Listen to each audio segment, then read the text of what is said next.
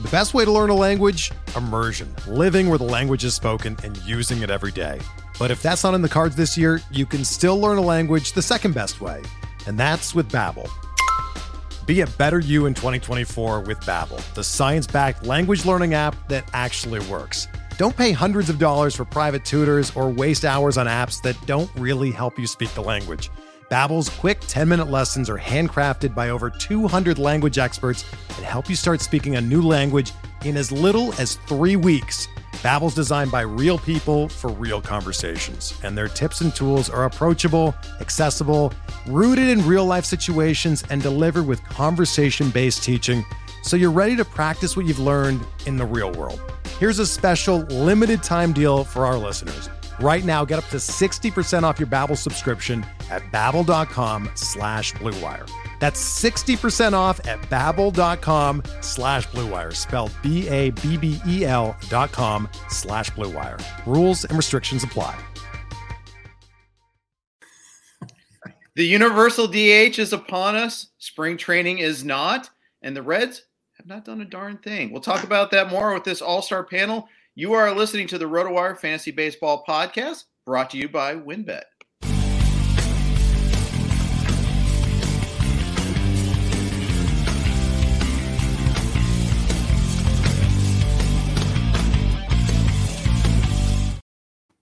Hey, everybody. Welcome to the RotoWire Fantasy Baseball Podcast. Jeff Erickson here with an all-star cast. Got Jenny Butler, we've got Doug Dennis, and Clay Link with us. We're going to be talking about the MLB lockout issues, and of course, a lot of Reds talk. It's Reds therapy, after all, so that's what we're going to spend the majority of our time doing here. Let's introduce this awesome panel. Jenny Butler is joining us. You can follow her on Twitter at JennyButler830. She is a fantastic NFBC player. She's been going to First Pitch Arizona, and now you're doing more podcasts, Jenny. You're becoming a content provider. How's that feel? Weird. I don't know quite how this happened, but I guess if people want to hear what I have to say, I'll do what I can. Let's hope it goes well. Well, I mean, you've got a lot of knowledge stored. It's sharing it is the next step there. And I bet as you interact, and at least I felt this way, the more I talk with other people, other smart people, I learn. It helps hone my game as well. So, and that's obviously, we've all go to First Pitch Arizona, and we all feel, that collaboration makes us all better players. Definitely. It's talking to more people and doing this a few times has definitely helped me feel more comfortable. Good. Outstanding. We have Doug Dennis from Baseball HQ. Doug is always on the Factor Flute panel for pitchers at First Pitch Arizona as well. He does a lot of bullpen columns on HQ. What else do you do at HQ these days, Doug? That's it. I do bullpen columns and really that. And then, they ask me to do stuff that I don't want to do. And so sometimes I have to do stuff. But do you say that it sucks? Do you tell them, oh, that sucks? I'm not allowed anymore. I used to. So Jeff's referring back to the early days. I used to be a little bit incorrect in some of the ways that I would speak on the panel. And so I'm not, once Ron left that and now it's up to Brett, I'm not allowed to anymore. So. Oh, okay. We've reined Doug Dennis in. I like raw, unfiltered Doug Dennis, but that's okay. I get it there. And of course, we've got Clay Link from RotoWire, the RotoWire Prospect Podcast. Easy for me to say. And he does with James most Wednesdays. Yesterday, James is continuing his awesome guest series and had another great one yesterday. But he also is on Fridays with Todd Zola, and someday we'll have two starters again with that. But until then, we're just hitting a lot of draft-related topics. Clay, what's going on? How you doing? Hey, doing pretty well. Thanks for having me on with you guys. I think today was mostly a pretty good day for baseball and baseball fans. I was feeling kind of down on the situation earlier this week, but at least Manfred said what I was hoping he would say, and that's, as the mouthpiece for the owners, he said that they're committed to making a deal in time to not miss any games. Said missing games would be disastrous, which I agree it would be. Yeah. So that was more so than anything what I wanted to hear. So I heard that, and that is encouraging. I heard other stuff where I thought he dissembled, if not outright lied, but I don't think it is safer to invest in the stock market than to own a baseball team, for instance. But I hear you on that. Let's jump right off there with his comments. Jenny, what was your reaction to Rob Manfred's press conference today?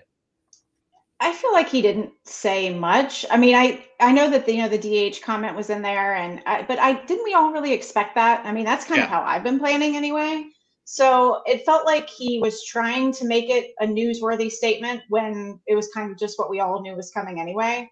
I saw ahead of time that maybe he was going to be talking about delaying spring training, and he didn't do that. So I guess that's good news. Yeah. And they did say that we're going to have a proposal to the players on Saturday. Their third one since they locked things down. So, okay, maybe baby steps here. I also think, though, it's kind of like, okay, well, they didn't accept this offer. Now it's time to shut down spring training. I can see them spinning it that way, too. But I'm just a cynic enough to think that. Doug, what was your reaction to the press conference today? Well, I just feel like no news is no news. I mean, I think these guys have to make PR statements every once in a while so that because the fans are ready with torches and pitchforks and, you don't want that. So they have to come out and say something. And so they think, well, what can we say that's positive? Well, we agree on the DH for the NL. Like, okay, great. Like, no kidding. I mean, what else you got for me? I just think, and it's hard, these guys really can't talk about all the specifics sometimes they do in the public, but it goes poorly because, they're trying to negotiate a deal. So it's, I think it's harder than it sounds to make public statements. And I just felt like it was it was just as much news as I knew before he did the press conference. Yeah, I could see that. The DH. Okay, so now it's official. We're going to have universal DH. It's something that should have happened last year, but what didn't, we all know why. I mean, the owners wanted to try to gain some leverage out of it. It didn't happen. But now we have it. How are we reacting to it? Clay, what are you doing? Are you doing anything differently, or were you already ranking, assuming there was going to be the universal DH? Well, I'm going to have to bump up a few players. First players that came to mind for me were, Dom Smith, kind of at the back half of the player pool. Just a guy with Pete Alonso there who's kind of positionless. So he was the guy who popped into my head. Then kind of on the other side of the spectrum at the top of the player pool, I think you bump up guys like Real Muto, probably Will Smith of the Dodgers, some of those catchers, some of our Reds that we'll talk about. But most of the guys, I have ranked about where I expect to have them, come March and later this month. So there are a few guys I'll bump up. But really, I'm not expecting widespread shifts to like the NL pitchers I have. I think I have them about where I expect to take them. Are you doing it? By the way, is that your cat, Jeff? Oh, nice. Mine's actually quiet right now. I actually have two of them. Mine has never done this before, so I don't know I don't know how to make her stop. I like cats. Yeah, feed your cat, Jenny. Come on. Wanted to mention it because it's kind of the elephant in the room. I'm sorry. No, not at all. Oh, good. Hey, the cat's just very excited about the DH. I get it. They're tired of seeing bunts. I'm happy for that. Tired of seeing a one slot in the order hitting 110 for the entire season. I'm in favor of this. I think many baseball fans are. Doug, what's your take on the universal DH? Are you changing anything? Are you happy about the decision? What's your take? Well, I'm agnostic. I mean, I don't care whether they do it or not, but they're doing it. So I was prepared for that last year. I think I worry some about some of the pitchers. Honestly, I think what will happen is you'll get a few less innings from people who are middling starters, maybe, because they'll get taken out of games because they don't have that easy spot, at the end to pick on. And I think that the reliever usage will be similar to the AL, which will be a little bit different, but not a lot. I mean, I don't think it's not like somebody who was worth a certain amount is suddenly worth some crazy different amount. But I do think there'll be differences in the way that teams handle it. Oh, for sure. Absolutely. I did not project the pitchers assuming there's going to be a DH, but in part because we had 2019 with Happy Fun Ball, 2020 where we did have the universal DH and still Happy Fun Ball. So I feel like any sort of stat projection, including the 19 and 20 stats, are going to be necessarily a little bit inflated anyhow. So I'm going to do slight adjustments here and there. I'm going to downgrade some NL starters, probably the shakier ones, as you alluded, because I think they will go shorter. I think they'll get fewer strikeouts. but it's not going to be this massive change because there's so many other variables we don't know.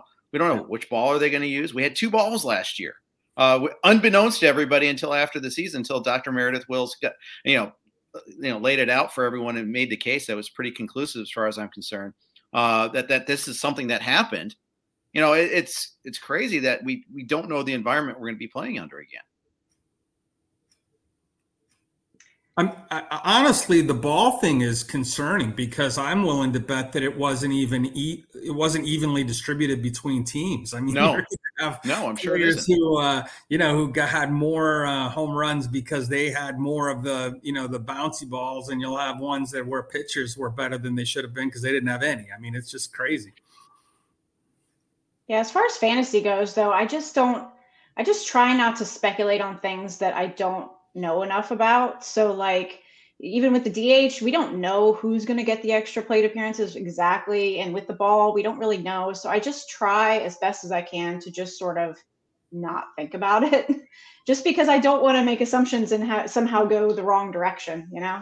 I think that's really good advice. I mean, heck, we have so many unsigned players still that could change so rapidly, and trades are going to happen too, you presume, a little bit. Yeah, it's going to be wide open. So they're still trying to work towards having opening day on time. They're still trying to not even postpone spring training officially, though. We'll see what happens after this weekend. If they on Monday, miracle of miracles, we get an agreement, it's going to be this wild west of a free agent period and trade period here before camps open up. How are you? I mean, it's going to be so difficult to stay on top of all the moves and know who's going to go where and all that, and let alone get these guys up to speed on time. I think we've been spoiled with the lack of news in some ways when you're talking about fantasy prep, because it's been just sort of a stalemate, and we can just stick with the rankings and projections that we have, and it's going to throw a wrench into everything. There's drafts that I just started a draft today. One for the most money so far this offseason. So hopefully nothing gets too crazy right in the middle of it. Right. And get people holding out, waiting to see if someone signs, keep delaying on their pick. Now, yours it's a 1 hour DC, correct? No, it's a 1,000 DC. No, hour time between picks. It's 2 hours. 2 hours. 2 hours. Okay. Mm-hmm. So you can do a little bit of, milking the clock there at the end of the day. A little bit. I don't like to do that. It always annoys me. Right. But if I hear that there's an agreement, I might take that one opportunity to wait a little bit. Sure. Yeah, it's going to be crazy on our end, Jeff, trying to keep up with everything, but it'll be a fun challenge. But the list of free agents is just, Freeman, Castellanos, Correa at the very top, and then probably 100 plus guys who aren't really that notable. Yeah, I think you're right. It's going to be a fire hose, and that's why I'm trying to scramble and get more fringe players projected now, even though I don't know what their role is going to be, just to have something in there. So at least if someone signs and displaces them, okay, I'll just chop that by 33% or 50% or whatever, or add, as the case may be. But there's a lot of adjustments that need to be made. I just want to say too, go ahead. Real quick, Jeff, we were talking about spring training. I think they mentioned that they are moving forward with it, but it's without major league players for the time being. So that'll be right. weird. Wow. But they're not major league spring training games. They were kind of having that weird little distinction there. So they're going to have spring training with minor league players start when they normally do, and they're going to have minor league spring training games, but they won't have. They're taking pains to say they're not going to have scabs. Basically, is the way I read that. I just assumed I would hear Manfred say something like, "Well, if the players play ball, we'll have opening day on time." But he kind of was. At least he reassured me a little bit by saying we're committed to making an agreement and not missing games. So right, cautiously optimistic. Maybe I'm a sucker, but yeah, I just saw a tweet from Amir Garrett saying, "Why wait till Saturday? Come with a proposal today." Kind of a good point.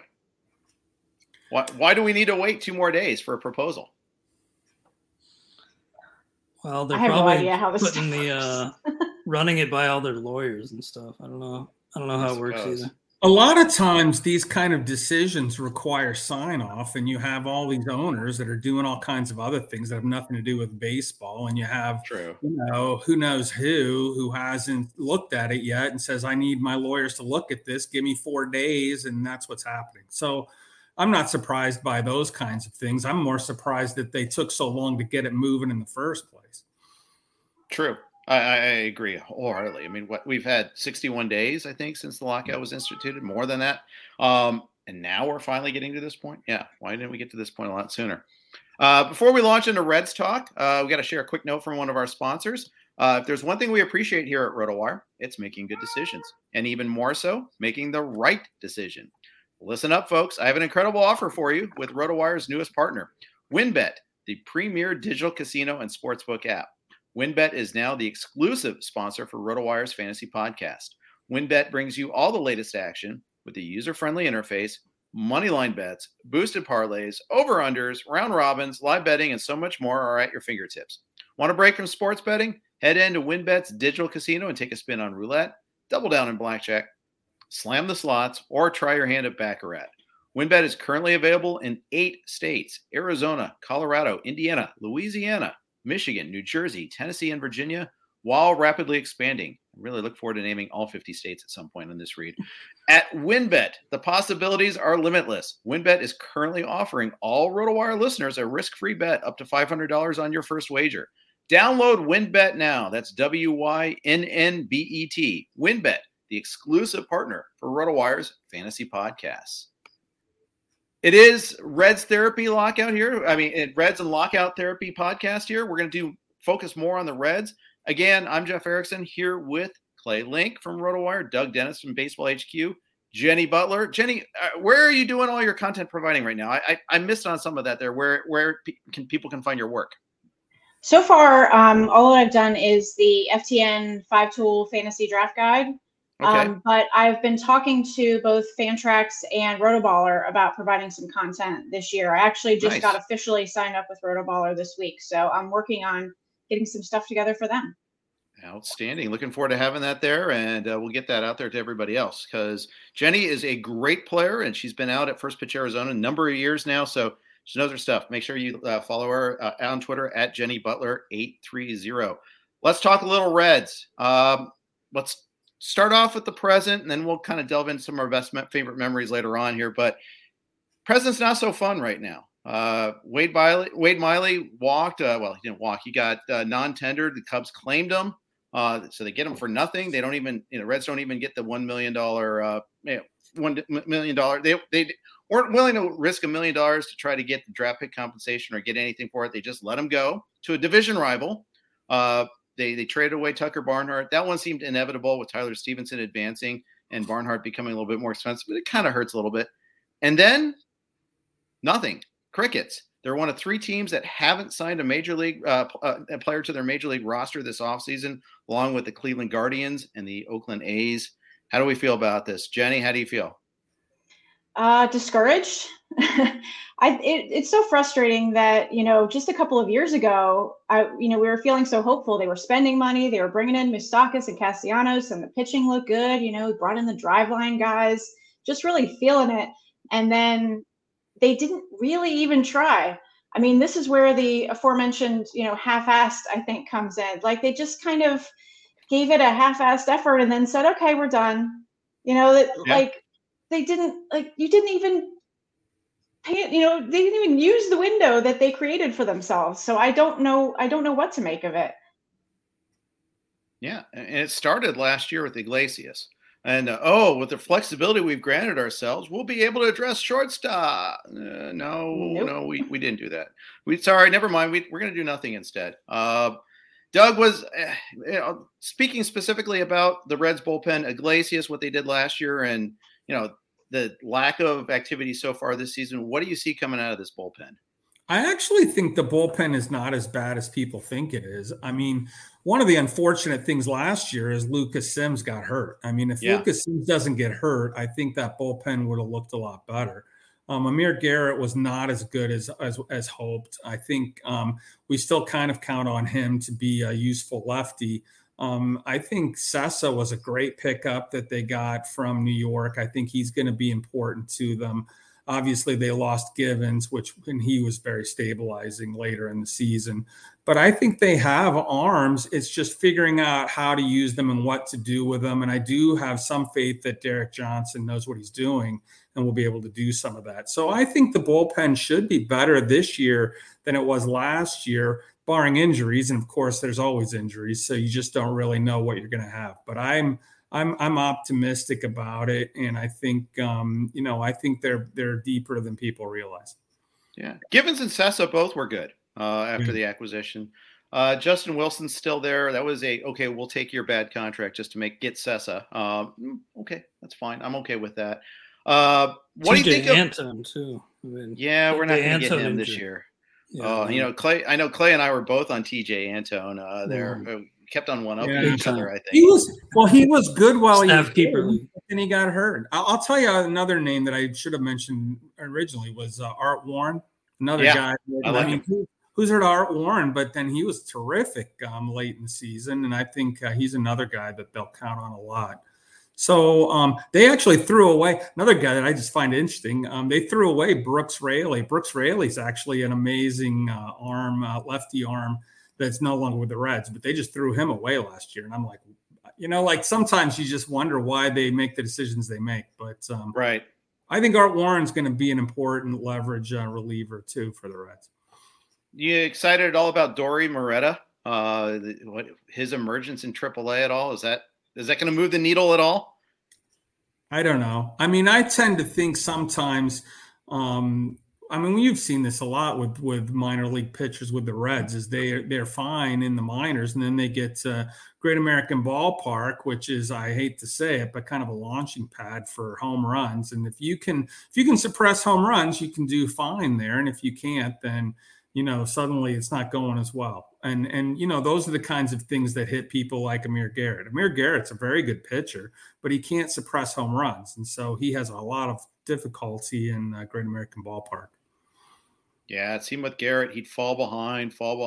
Oh, got a groove one, and boom goes the dynamite to bring back one of the. I'm surprised I'm not the guy that was the boom goes the dynamite guy on that broadcast that went viral one time. But Clay, Wade Miley left. He was actually by WAR the best Red starter last year. I don't think he was the best Red starter, but by that metric, at least he was.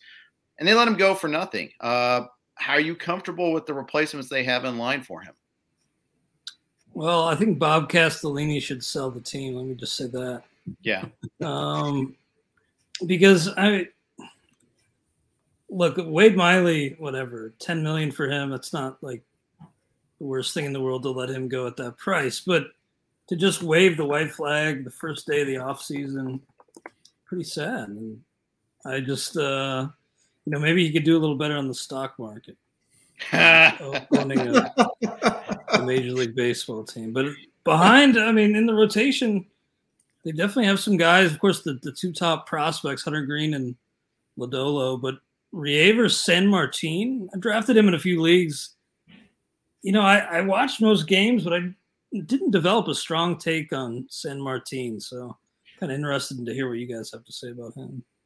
I didn't watch a whole lot of him because it was the last 2 weeks of the last 10 days of the season. Yeah. And it was so depressing watching the Reds. Oh, they fell apart. They completely quit. When did we lose 8 series in a row? A couple of those against the Marlins and the Cubs and the Pirates. And they were in the hunt until that stretch where the Cardinals blew up and the Reds went in the completely opposite direction. Yeah, the Cardinals won so many games that if the Reds had even been good, it wouldn't have mattered. But they were not good. They were. Some of those were against the Reds, though. That's part of the problem. But maybe that's true. But they didn't lose for a long time. I think the Reds could have gone. I forget what the number was, but almost 600, and they still wouldn't have made the playoffs because of the way the Cardinals went.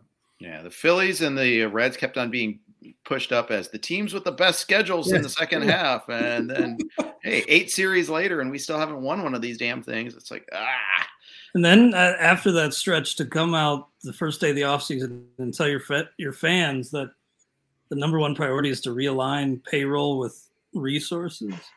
The very first transaction that happened too. You're right. That was the thing that was just Talk about crapping on your own fans. It was brutal. Yeah, at least run that by your PR person before you say stupid stuff.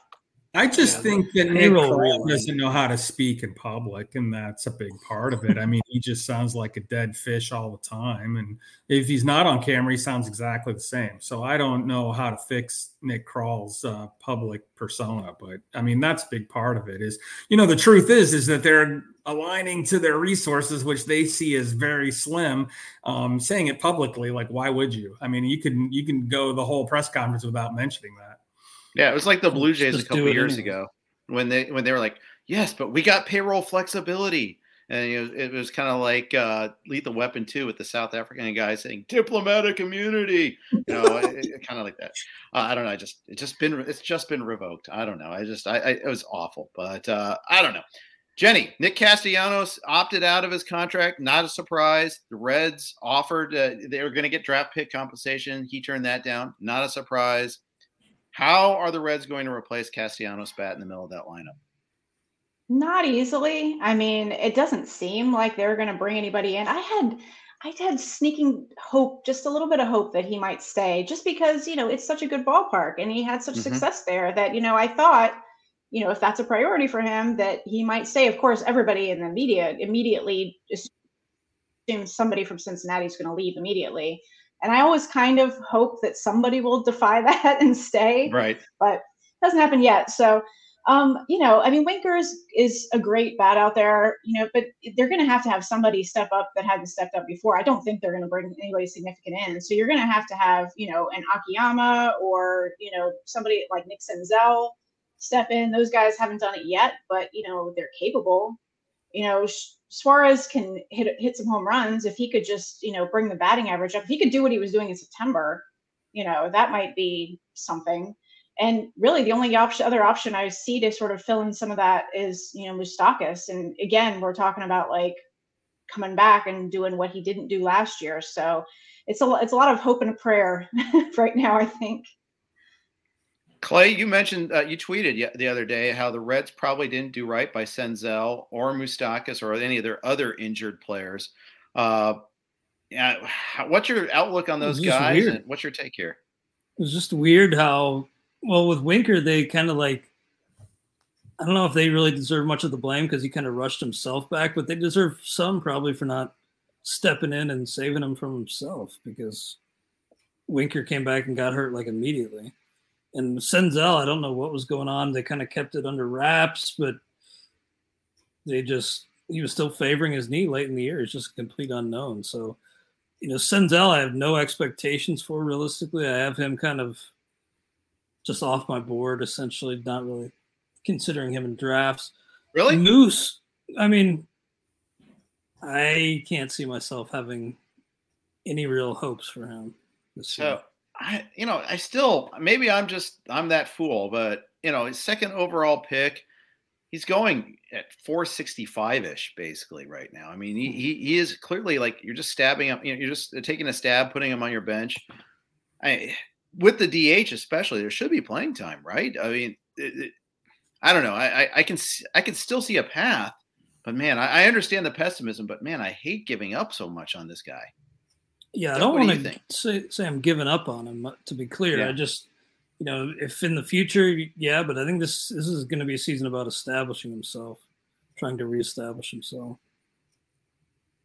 And Moose, by the way, I like Moose, but I was reviewing our outlook for him, and, I just don't know if I think he kind of has to be just in a platoon. Maybe because of how much they're paying him, they'll give him more than that, but I feel like he's just the platoon guy at this point. Even Suarez, if they don't use Moose as the DH, could lose some at-bats because of that too. Doug, do you have any hope for Senzel or for that matter, Moustakas? Well, I think it's one of those situations where if we had a normal season, they would be asked to prove that they're healthy and have a good showing in spring training in order to get regular at-bats. But we're not going to probably see something like that. So, I honestly, even if spring training starts on time, yada, yada, if they're rushing to get ready for the season, they're not going to spend a lot of time on players that they don't think they're going to use. So I think that these guys will start slower or farther behind than typical and have to catch up. I mean, I think they'll be in B games and backfield games and things like that, where if it was a normal spring training, they would get every opportunity to play, more. So I think it's prove you're healthy, but then also prove yourself in big league games against big league players. And I just don't think they're going to have that same opportunity with the lockout the way it is. Might be true indeed. Shortstop. Kyle Farmer had the best month of his professional career in June last year, right before the trade deadline. The Reds didn't add at shortstop. They did eventually call up Jose Barrero and barely played him. Is this going to be a continuing situation, Jenny? Are you going to have any Barrero shares, or what do you expect out of the shortstop position? I'm definitely open to taking Barrero late and, in one of the DC best ball kind of situations. I don't think I have yet, but I was pretty pleased with Kyle Farmer's performance last year. I used him pretty extensively in the late summer in my main event, and it went pretty well. I mean, I don't think he's given quite enough credit for what he did, but Barrero is obviously the future. So, they've got, if they're going to, they need to see what they have. You have to get them in there and play them regularly. A lot of these guys, we find out that once they get the opportunity to play regularly, that's when you really see what they can do. So you can't, jerk them around. You just have to put them in there, let them play. And if they need to use Farmer, then he'll be there. But, you've got to see what he can do.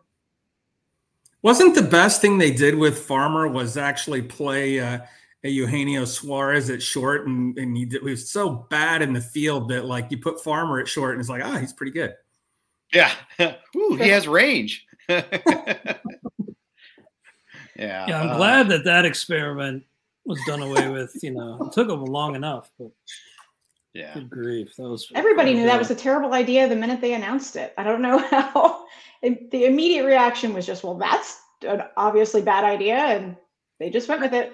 I think they were trying to fit, at the time, Moustakas and Suarez on the field together with India, who had a good season. And it's very hard to fit them all on the field if you can't put Moustakas at second, and you can't put Suarez at third. So they were, I mean, it's just, but it tells you how poorly the pieces fit together too.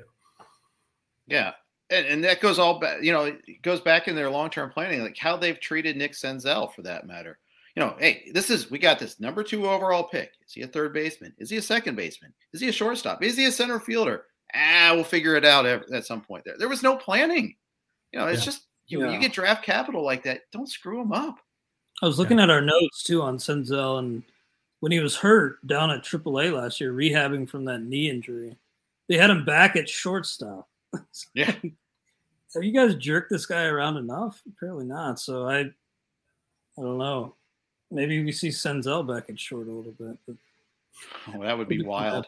I could just see the Twitter fur flying on that one there. It would be awesome. I still have hope that they'll bring in one of these free agents. Probably not, Correa or Story, but can't they just bring somebody in? They will not. We know that. Man, Trevor Story here. Oh, that would be useful. But easier said than done. Yeah. There's no way. There's zero. Not a chance. Don't let yourself dream on it, because you'll only be disappointed. On that note, let's hear from our next sponsor, Thrive. I'm really good at these lead-ins here. I am the Jim Nance of podcasts.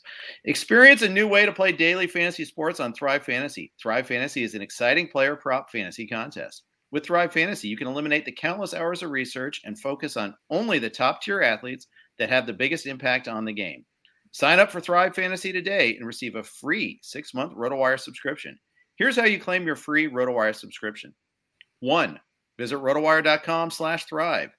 2. Deposit a minimum of $10 and receive a 100% deposit bonus of up to $100. 3. Play in your first paid contest and receive a free 6-month RotoWire subscription. It's just that easy. All right. I'm Jeff Erickson. I'm here with Doug Dennis from Baseball HQ, from Jenny Butler, who you can find on the FTN draft kit and soon to be at a Rollerballer article near you soon. And of course, we got Clay Link from RotoWire here. Guys and gal, Doug and Clay are doing this Arizona Fall League Speaker League draft with me here. We're drafting all within like 5 spots of each other. None of us took Tyler Mahle when he went. None of us took Luis Castillo or Sonny Gray. Are we down on these guys, or is just where we were drafting? Mahle went right in between Doug and I think, by former RotoWire guy Derek Van Riper. How did this happen? I'm not against them, and I wasn't against them for where they went in the draft. But honestly, and I'm not really giving anything away. I really am big on strikeout percentage minus walk percentage, and I had guys pushed up a little bit higher that are not higher by ADP, but are higher by my rankings. So, I miss on those guys for that reason. Yeah, I like Mahle, but he really struggled at home last year. Yes. Like he really had some gopheritis at home, and maybe a full season with a real defense behind him will help, and a good arm. But man, sometimes he can just give up the long ball, and just one poorly timed long ball will sink his afternoon. So, I thought that was a decent pick by DVR. I don't know if he's going to be able to pull it off with Mahle as his SP1. Godspeed to him. He did do something different. That's for sure. And Derek is good that way. He's we didn't mean to make this a DVR cast, but here we are. But Derek is good about finding pockets of inefficiency and trying to exploit them pretty well. I've noticed that in other drafts where he tries to zig where everyone zags.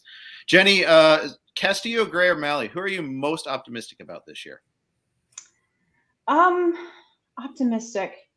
I feel sort of ambivalent about all of them. Okay. Especially, it's at draft price.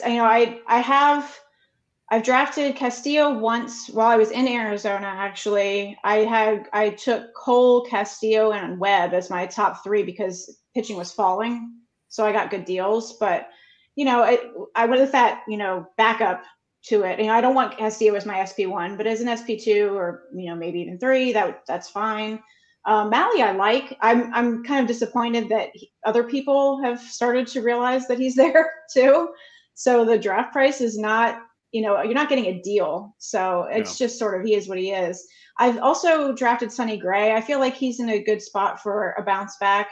He's also, a possible trade candidate. So, he could, be hard for him not to end up in a better park, and they'd probably go to a contender, so that might be good. I think he's going, if I'm not wrong, the latest out of the 3, so I'm probably most likely to draft Sonny Gray. Is there anything to Luis Castillo being a warm weather pitcher, or is this just a statistical fluke?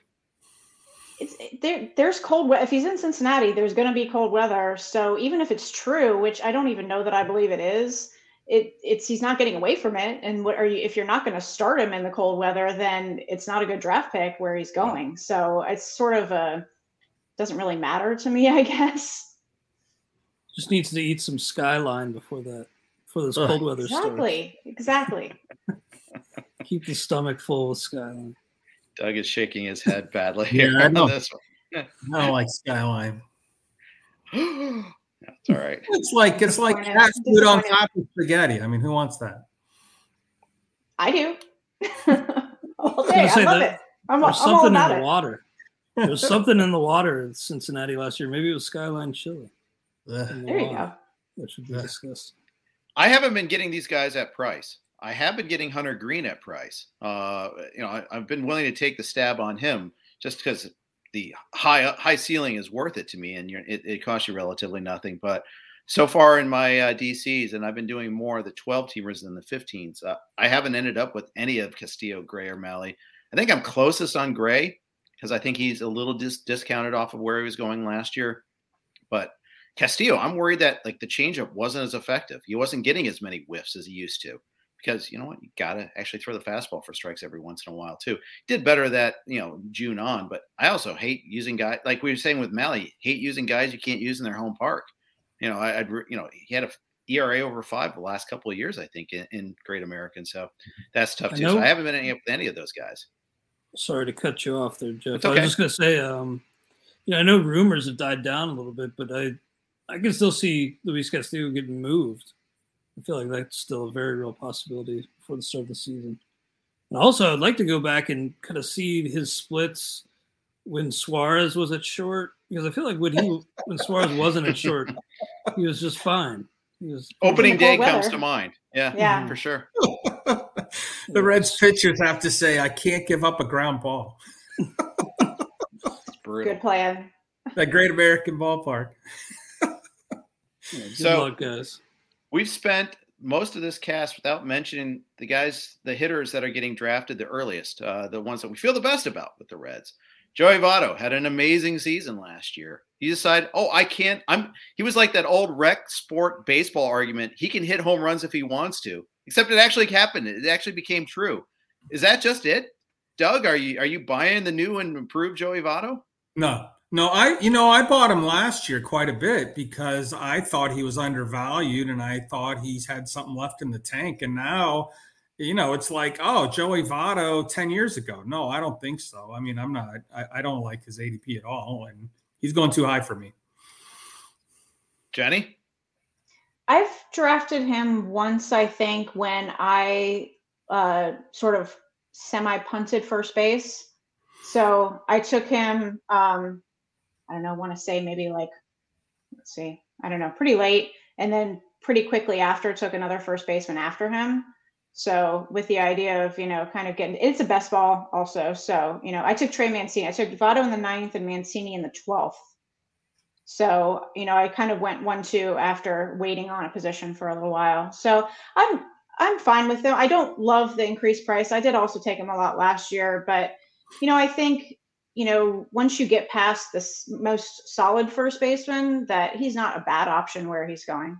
No. Yeah, the whole narrative is backed up. It all checks out. He lowered his hands. He was choking up on the bat for 3 years for whatever reason. He lowered his hands and decided I'm going to start hitting for power and did. But it seems like it's almost too easy to buy into that. Him continuing to hit for that kind of power at this age. It feels like, the story is great and all, but that level of power, I don't really see it with Votto. I wanted to ask you, Jeff. I'm sorry. Yeah. Go ahead. Oh, I was going to say in this draft we're doing, Jeff, I took Max Muncy. I was wondering, would you rather have Votto or Muncy at first base? Because I have Muncy a little higher on my list. Muncy is known to be hurt. That's the one thing. I'm putting a pretty heavy discount on him this year. I think where you got him is fine. You get first and second eligibility, which is pretty nice. You get corner and middle. That can come in really handy. I haven't quite higher than him. Am I right? Yeah, couple rounds. Is that a DC format? It is 15-team DC format. Yeah, you got him in the 11th, Muncy in the 11th round. So, I waited on first base. Well, am still waiting on first base, as the case may be. So I'm taking this to extreme wait on first base. But, I think there's plenty of guys I like. And I won't name names because, I'll name names. If you want to snipe me with that, that's fine. But, wait a minute. No, I'm going before you, Doug. So you can only snipe me on one of them. And Clay's already got one, so I feel okay. But Gurriel's still out there. I'll take a chance on Frank Schwindel late. There's plenty of first base eligible guys I can get power from. I would have Crona and Votto went in the same round in the 10th round, around 145 or so. And I thought that was a pretty good price for them. That's fine. I would have taken them there, but there are others. Everything's a give and take, right? I went pitcher to start, so something else had to give, and I had to try to catch up on steals, and I think I've done okay with that. But as a consequence, I've had to miss out on some first base targets that I like. For me personally, oh, sorry. Go ahead. That's all right. I was just going to say Muncy's pretty much off my draft board. Maybe not in a fab league. Once we get to March, hopefully we'll know a little more. But in a DC type format, I'm not taking him because there's a pretty significant probability that he misses the whole season. If he does have Tommy John, he's definitely out all year. So I'm not good. I don't want to have that dead spot on my roster. So I'll take somebody who even I think might be more of a part-time player over somebody who I think could be gone entirely. That's a good point. And we've had like 70 days of radio silence on all these guys' health. Muncy was on MLB Network in November, and he said he was behind. And that's the thing that made it very difficult to buy in on Max Muncy. As much as I like him as a player, and I do like him as a player, you have to cancel out a little bit of batting average with him, but you get so much else that goes with him. But, I just don't know about the health. And you're right. In the DC draft and hold format, I don't want a guy that will miss a big chunk of the season unless I'm getting a severe haircut. And it is a haircut. I mean, Muncy would have gone in the 4th or 5th round had he been healthy. We don't know that he's going to miss a large portion of the season. He might not miss any of the season. True. That's the thing. You might totally win on this, Clay. It's entirely. I actually just saw something that he was beginning his off-season workout. So, okay, we're still waiting on a lot of this stuff with these guys. We have no idea how any of these guys are progressing. It's tough, but I could see that in a DC where you just want to avoid the risk of having a dead spot because you're going to have like 10 of those anyway. How disciplined do you think the teams are about what the medical staffs are and not communicating at all with the players? Do you think there's any back channel stuff going on here? They'll find a way, I'm sure. I gotta think so too. I mean, there's just so much at stake with these players. Doug, you drafted Tyler Stevenson in this draft. You got him in the beginning of the 10th round.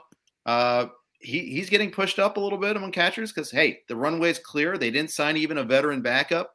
It's pretty much, this is your job. Are you all in on Tyler Stevenson this year? I'm in at that price for sure. I mean, I don't think that we're going to find there's a lot of catchers that are good producers, runs and RBIs. I mean, he's not a big home run guy, but he's a bigger home run guy than anyone who's not batting 200. The Sanchez's and the Zuninos and those kind of guys. He's not going to be as good as Will Smith, but I don't need that to be the case. I mean, I think in that round, he's fine. The thing that I really like is I just think he's probably going to stay healthy. He doesn't have somebody who's going to take time from him. I feel like when Votto needs a day off, he's probably going to play first base. DH is going to be there. He's probably going to play some DH. So I feel he's going to get a full complement of at-bats. And I think that for catchers, that's not usually the case. So that's what I'm really going for is all the plate appearances that I think he'll have. Good batting average too, which is a sinkhole for catchers. So do you guys typically draft catchers early? Clay, you don't have one so far right now. Is this something is this like your plan? Or did it just work out that way that where you've been drafting, you just don't like the prices? In the other drafts I've done, I think I ended up with like Sal Perez and somebody else. So I'm not against taking one of the top closers at all. I think I'm trying to think who I was targeting. Well, I wanted Keibert Ruiz in this one, but he went in between my picks, so I was kind of disappointed in that. He's getting a lot of helium. Yeah, he really is. I know James took Varsho. I have not been on Varsho much, but I would like to get one of those guys and avoid two of the real ugly options late because they get pretty darn ugly. No offense to those people. Jenny, how about you? What's your general approach on catchers? Are you willing to take one early? I usually will take one early. Not always. I have taken JTR. Sal Perez is, I'm open to it. But I'm more often likely to get the Yasmani Grandals or the Wilson Contreras, somebody sort of in that next tier. But I like to have that security. Last year in one of my mains, I was chasing catcher all year and spending not only, you don't have to spend much money on streaming catchers, but even just the extra 10 minutes it takes every week is frustrating. So I don't like to spend the time or the thought or I don't like to think about it. But I did in my other main, I had Tyler Stevenson as my second catcher all year. And even though he didn't play full time, he was worth it. I mean, he was better than what I was going to get off the free agent list. So if he can get more at-bats this year and basically do what he did, he should be solid. I don't know if I like that price. The price feels really high because we don't really know if he's going to get all those extra DH at-bats. There are a lot of people that could really benefit from those DH at-bats. So. But I do like him. I think he'll be a solid catcher. I tried to stream catchers in one of my leagues last year and just timed it so poorly. Yeah. With Cal Raleigh, 1 for 40, then Like Martin Maldonado or somebody. All the Texas Ranger catchers. Yeah. Still waiting for Huff to get that first at-bat of the season there. Yep. I've done that. I like getting one. I got JTR in this draft. I picked roughly around ADP, around pick 50 or so. I really like getting Will Smith where he goes. I think he's going to go up. I think you're going to talk about a guy that's going to get some helium. Now that we know for sure that the DH is going to be there, I think he really benefits from that. So I think he's going to be a guy that goes up and up and up. I'm not aboard the Varsho train. I'm not convinced he can hit. I see the idea of, hey, stolen bases from the catcher spot. That seems great.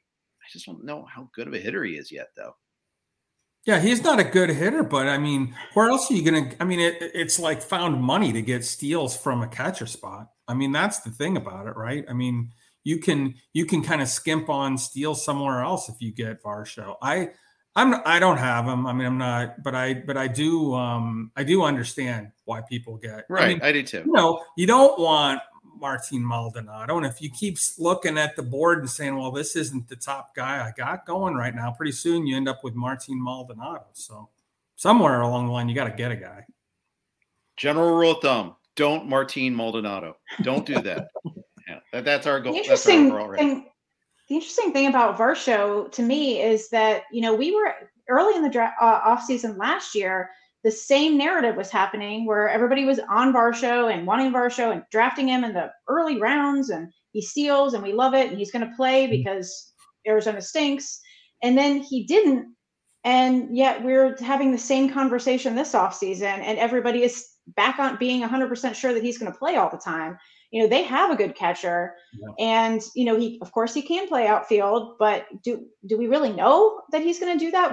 All of us thought this last year, and it didn't work out the way that we thought. So I don't know if he did enough last year to convince the team. I think he probably did, but nobody's mentioning that the same thing is happening this year that happened last year in the offseason in the fantasy community anyway. I mean, the only thing that came to fruition was Arizona stinking. I mean, that part did come true. And stinky teams let their guys run. That helps. But, I mean, give me Grandal and Contreras over him straight up, let alone for the price. I think that's right. I mean, I'm not saying go get Varsho. I'm just saying if you get Varsho, you actually have some found money in those steals. And I think he'll play enough to get you steals where no other catcher's getting you anything like that. I do think he'll play. I don't think he's the main catcher because I think Kelly's the main catcher, but I do think that he'll play pretty much like he did last year. Hopefully he doesn't have an April. He had a terrible April last year, and that really I had him in labor last year, and Sean Childs was trying to trade for him all throughout. He called me 3 times a week saying, give me Varsho for nothing. And I'm like, why would I do that? Like, what other catcher am I going to have? Like, no, I'm not doing that. So it was, but every week he had another bad week. Give him to me for nothing. It's just one of those things. But I do think he'll play, but it won't be as the main catcher. It'll just be all over the place. Varsho did finish relatively strongly. He was a good pickup for me. I didn't draft him anywhere, but like in the 12s, he was dropped. And then I swoop in and pick him up and, okay. Yeah, I think he was okay. I think that's why people are on him now is because he finished okay. So that's probably why. We're going to talk a little bit about our favorite Reds players, our favorite Reds memories. But first, a note from our Blue Wire sponsors. We're driven by the search for better. But when it comes to hiring, the best way to search for a candidate isn't to search at all. Don't search, match with Indeed. Indeed is your matching and hiring platform with over 350 million global monthly visitors, according to Indeed data, and a matching engine that helps you find quality candidates fast. Ditch the busy work. Use Indeed for scheduling, screening, and messaging so you can connect with candidates faster. Leveraging over 140 million qualifications and preferences every day, Indeed's matching engine is constantly learning from your preferences, so the more you use Indeed, the better it gets. Join more than 3.5 million businesses worldwide that use Indeed to hire great talent fast. And listeners of this show will get a $75 sponsored job credit to get your jobs more visibility at Indeed.com/Blue Wire. Just go to Indeed.com/Blue Wire right now and support our show by saying that you heard about Indeed on this podcast. That's Indeed.com/Blue Wire. Terms and conditions apply. Need to hire? You need Indeed. And those of you that are watching, listening live, that was a very quick note, and we appreciate that. But we want to talk. This is a Reds therapy podcast here. Let's talk a little Reds here. Clay, who's your favorite all-time Red and your favorite all-time Reds memory? All right. Well, this is kind of a cop-out, I'd say, because I was young, and I remember most of it, but it's mostly because he was like the Michael Jordan of my area of Southwest Ohio. So Barry Larkin. Nice. I was born in '88, so I didn't see like the most of his career, but I remember parts of it, and he was a great player. The Griffey anniversary, I think, was that today? Maybe yesterday, the anniversary when they got Griffey. Mm-hmm. That was a great day. That was I remember that day in my childhood. One of my favorite memories, though, is R.I.P. Ryan Friel. Do you remember that catch Ryan Friel made in the outfield at the warning track where he was like parallel to the ground? I do. If you remember that game. But I was at that game with my family. Nice. So that was one of my – I remember that, got us all out of our seats. I think it was Great American by that time, not Riverfront anymore, or Synergy. Remember Synergy Field? But everybody just jumped out of their seats, and that was one of the best plays I've seen live. So one of my favorite memories. Nice. Jenny, favorite player? My favorite all-time Red is Chris Sabo. Okay. I just loved Chris Sabo in '90, and in my family, he was a huge hit. My grandmother had a crush on Chris Sabo. It was hilarious, but I always enjoyed him. And my favorite memory, same year, well, one of those years, I went to, it was game 2, right? Game 2 of the World Series in '90 and watched Joe Oliver get the walk-off extra inning hit. We were in the absolute top row of Riverfront. So we were like backs up against the concrete and saw that. And I was 12 at the time. So it was like so exciting. I love those memories. Yeah, that's awesome. And that was the little dribbler down the third baseline, right? The Joe Oliver hit. Mm-hmm. I remember that. I still remember game 1. Eric Davis at the home run. I believe it was in Sports Illustrated that described Davis's home run as the Pat O'Brien seeking missile, because he was like for CBS doing the hosting. That's when he still did sports and all that. God, I loved Eric Davis. Just it's a shame. And unfortunately, that was like the demarcation, game 4 of the World Series, when he got broken and left behind in Oakland. I mean, just disgraceful. But anyways, I loved Eric Davis. Doug, I already know the answer to your favorite player because everyone already answered it for you. It's Davey Concepcion. Why? Why is he your favorite Reds? Because when I was a little kid, he was the shortstop for my favorite team. I mean, that's right. You are shortstop centric. I mean, you build your teams around shortstops. That's right. I didn't think about it that way. He was, and he was rock solid. I mean, he was a very important. It's funny because about Morgan and Bench and Perez and Rose but Concepcion was every bit as important as those guys to those teams. I mean, because he and Geronimo and Bench were and Morgan up the middle were incredibly good defensive players, and Concepcion could hit and get on base too, but he was very he's not an all-time great, but he was very important to those teams. Yeah, that's right. He was. That whole team. I loved Foster. That was my first favorite as a kid.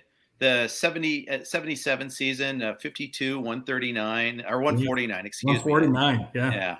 I just loved it. I used to imitate that batting stance, but he was quiet. He wasn't like the flashy guy. Yeah. We all loved. Have you seen him recently? I mean, he's old, but he looks the same. I mean, he's shaped like a V. His shoulders are like this and his waist is like this, and he looks exactly the same today. I mean, he looks a little bit, it's like Botox or something, but he looks the same. I mean, I feel like he could go out there and rip 50 home runs in batting practice, and he probably could, honestly. One of the saddest days I ever had was him getting traded to the Mets for Alex Trevino. Brutal. My first Reds memory was actually the 76 World Series. I was 5. My grandparents were babysitting me. My parents actually went to the game. And I remember it was this big debate, Johnny Bench versus Thurman Munson. And the Riverfront scoreboard was flashing Thurman who. And he scored from like first base on a single or something like that, just to shove it at us. But then Bench homered twice or something like that. It was obviously it was a great year for the Reds. I wasn't old enough to remember 75, unfortunately, but 76, I barely was coming into my conscious there. I couldn't, I'm going to cheat. I can't narrow it down. There's Foster, there's Davis. I loved Mario Soto. Mario Soto is like so underrated. I'd name my teams to Mario Soto Circle Change is like my NL Keeper League's team name still. I used to try to throw a circle change, except I'm left-handed and I don't have a fastball, but I digress. I was changing off of a changeup, but it's okay. So I threw a circle change and it kind of moved just a little bit because I loved Mario Soto so much. Yeah, Soto was one of the best pitchers in Major League Baseball on some really bad teams. Yes, those 80s teams were awful, especially after 81 where the Reds got screwed. Best record in baseball, but didn't make the playoffs. But not holding on to that one either. We got a lot of grievances as Reds fans, but I guess a lot of fan bases probably feel the same way and hold grievances. Anything else that you want to talk Red-centric since we got you guys here? Any other player you like? Clay, give me one Reds player that you will try to roster this year. Okay. And why I can't take him from you. Well, I'll give you one I will and one I won't. Okay. The one I will is probably going to be Luis Sessa.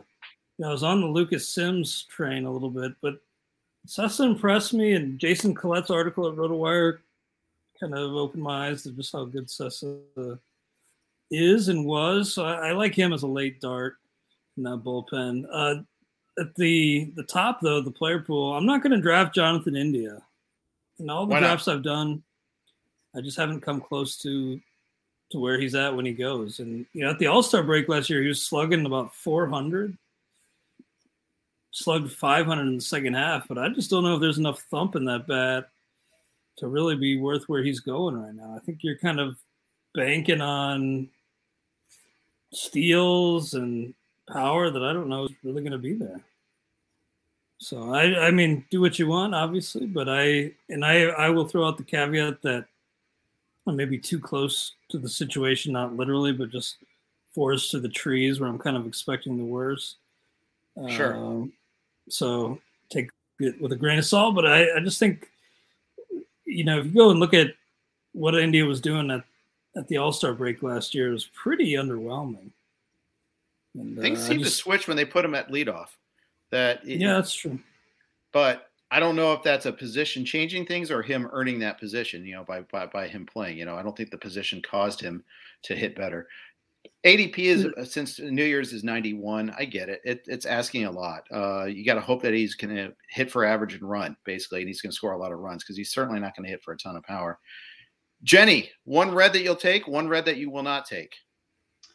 Well, I have taken India. The draft that I'm is in its late rounds right now. I took him as my middle infielder. I took Albies early, and then India as my middle infielder. That is the best ball, though, so I can kind of, all of his contributions, I don't really need to worry about where they come from, so that helps. I think probably the one I'm most likely to take at this point, I guess it's probably Sonny Gray.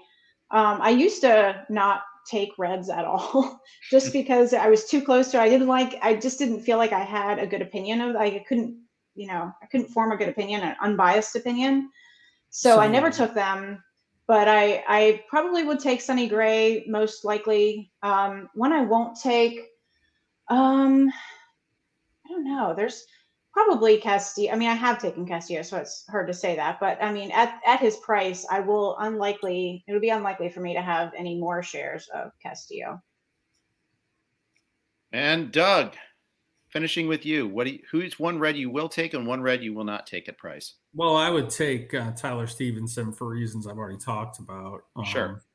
Who would I not? And everybody else I would take would be a dart. There's nobody in that I think is going to get regular playing time that I would take at their current price. But gosh, I don't know. Who would I not take? I mean, you can go through the list. I mean, I don't want Eugenio Suarez's batting average. I don't want Nick Senzel's injury risk or Moustakas' injury risk. I think India might be priced too high. He certainly was in this draft that we're in here, I think. I think Votto's priced too high. I think I liked his price last year. This year, I think that if he does the best he can do, he's already priced at that. So I don't know how that's going to work out for people who are paying for him. I think there are position battles the Reds are going to have that we don't know how they turn out. I agree that Sonny Gray at his price isn't the worst thing in the world. I don't like Castillo at his price. I think Molly's okay at his price, but I wasn't like seeking him out. The bullpen is I think it's good as a group. But you're going to tell me which one is going to, reward me with saves. I don't know who that would be. I expect, I guess, Art Warren, may end up being a value guy, but that's throwing a dart. So I think any value we're going to get from the Reds are going to be dart throws, except for Tyler Stevenson. I do like him more than most. Very good. I think the bullpen might be run similar to what it was last year, except with better results. I don't think he wants David Bell to declare a closer. Yeah. I think you might have be Rays North, but with slightly worse pitchers. And we'll see what happens. Jenny, I'm with you. I often don't get Reds players. I don't, and maybe it's a blinders thing. Maybe it's, I don't want to I think I'm going to overvalue. I don't want to be a homer. And so I don't get them, but I'll say one I almost certainly won't get is Suarez for the reasons Doug discussed. I mean, you get third and short eligibility, great, yay. But shortstop, Eugenio Suarez, there you go. But I've done my early DCs. He was sitting there at the top of my queue all the time using the RotoWire draft tool. I'm like, I don't want to take him. So I wrote an article about how I downgraded him. I mean, that's how much I don't want to take him. So he's like 250, 260 now on my list, and he's going around 200. I don't even know at 250, 260 if I'll still take him, but at least I can, sleep at night knowing I didn't tell other people to take him. So I've got that going for me. I will take Hunter Green as a dart throw late. I will take Senzel late too. I just think the pedigree means something. He's had those glimpses, guys, where he's been an elite player. Now, he could be a fully broken man for all I know. But at 450, let me face that peril. I'll take the chance there, see if it turns out to be something there. Because that could be like that late speed guy that can actually hit a little bit. And so I'll take the chance on him there and roster him, at least in a draft and hold. I feel like, okay. It's a round 30 and a 15-teamer, round 40 and a 12. Sure, why not? I think you're going to get him in our league. I might. I just might, because it sounds like you will not, and that's okay. One less person know. I can take them in the even number rounds instead of the odd number rounds now, so because I know you're in between, so I got that going for me. What are you going to say, Clay? One name I don't know if we mentioned at all in this pod was Aristides Aquino, the Punisher. So I just wanted to at least mention his name. Maybe a big DH boom guy. No, probably not. But maybe he's – you take him, you're the punished. Yeah. But no, I just don't forget about him because he'll probably be in the mix too. Maybe he's like a preseason DFA or something. But well, when you're doing the scramble for playing time, I mean, let's face it, the Reds outfield is so unset right now. Yeah. I mean, Naquin's not really an everyday player. They're trying to force it. Schrock, maybe he gets a little bit of extra run. TJ Friedel made that beautiful debut. Maybe he'll play. I don't know, but none of those guys excite me. But one of them's going to play probably. So when we're in the 45th round of our 15 teamers, take it. Maybe that's the dart throw time, but we'll see. I still think I might end up. I think Senzel's going to be mine, but we'll see. I don't feel like it's costing me a whole lot, and I think the upside is worth it. So I get last say. I'm hosting. That's so it goes. Tough break for you guys. But no, thank you so much for jumping on. Jenny, again, tell everybody where they can find you. Yeah, the place to find me right now is probably Twitter at Jenny Butler 830, and hopefully this season you will see me on Rotoballer and Fantrax. All right, very good, and maybe we'll have another Reds cast at some point too, and I'll get you back on too. Doug, go to the playoffs. Yeah, that's right. That's right. Doug, are your bullpen articles already going up on HQ, or are you holding those? So you're doing that now, and of course during the regular season as well. When do those usually come out?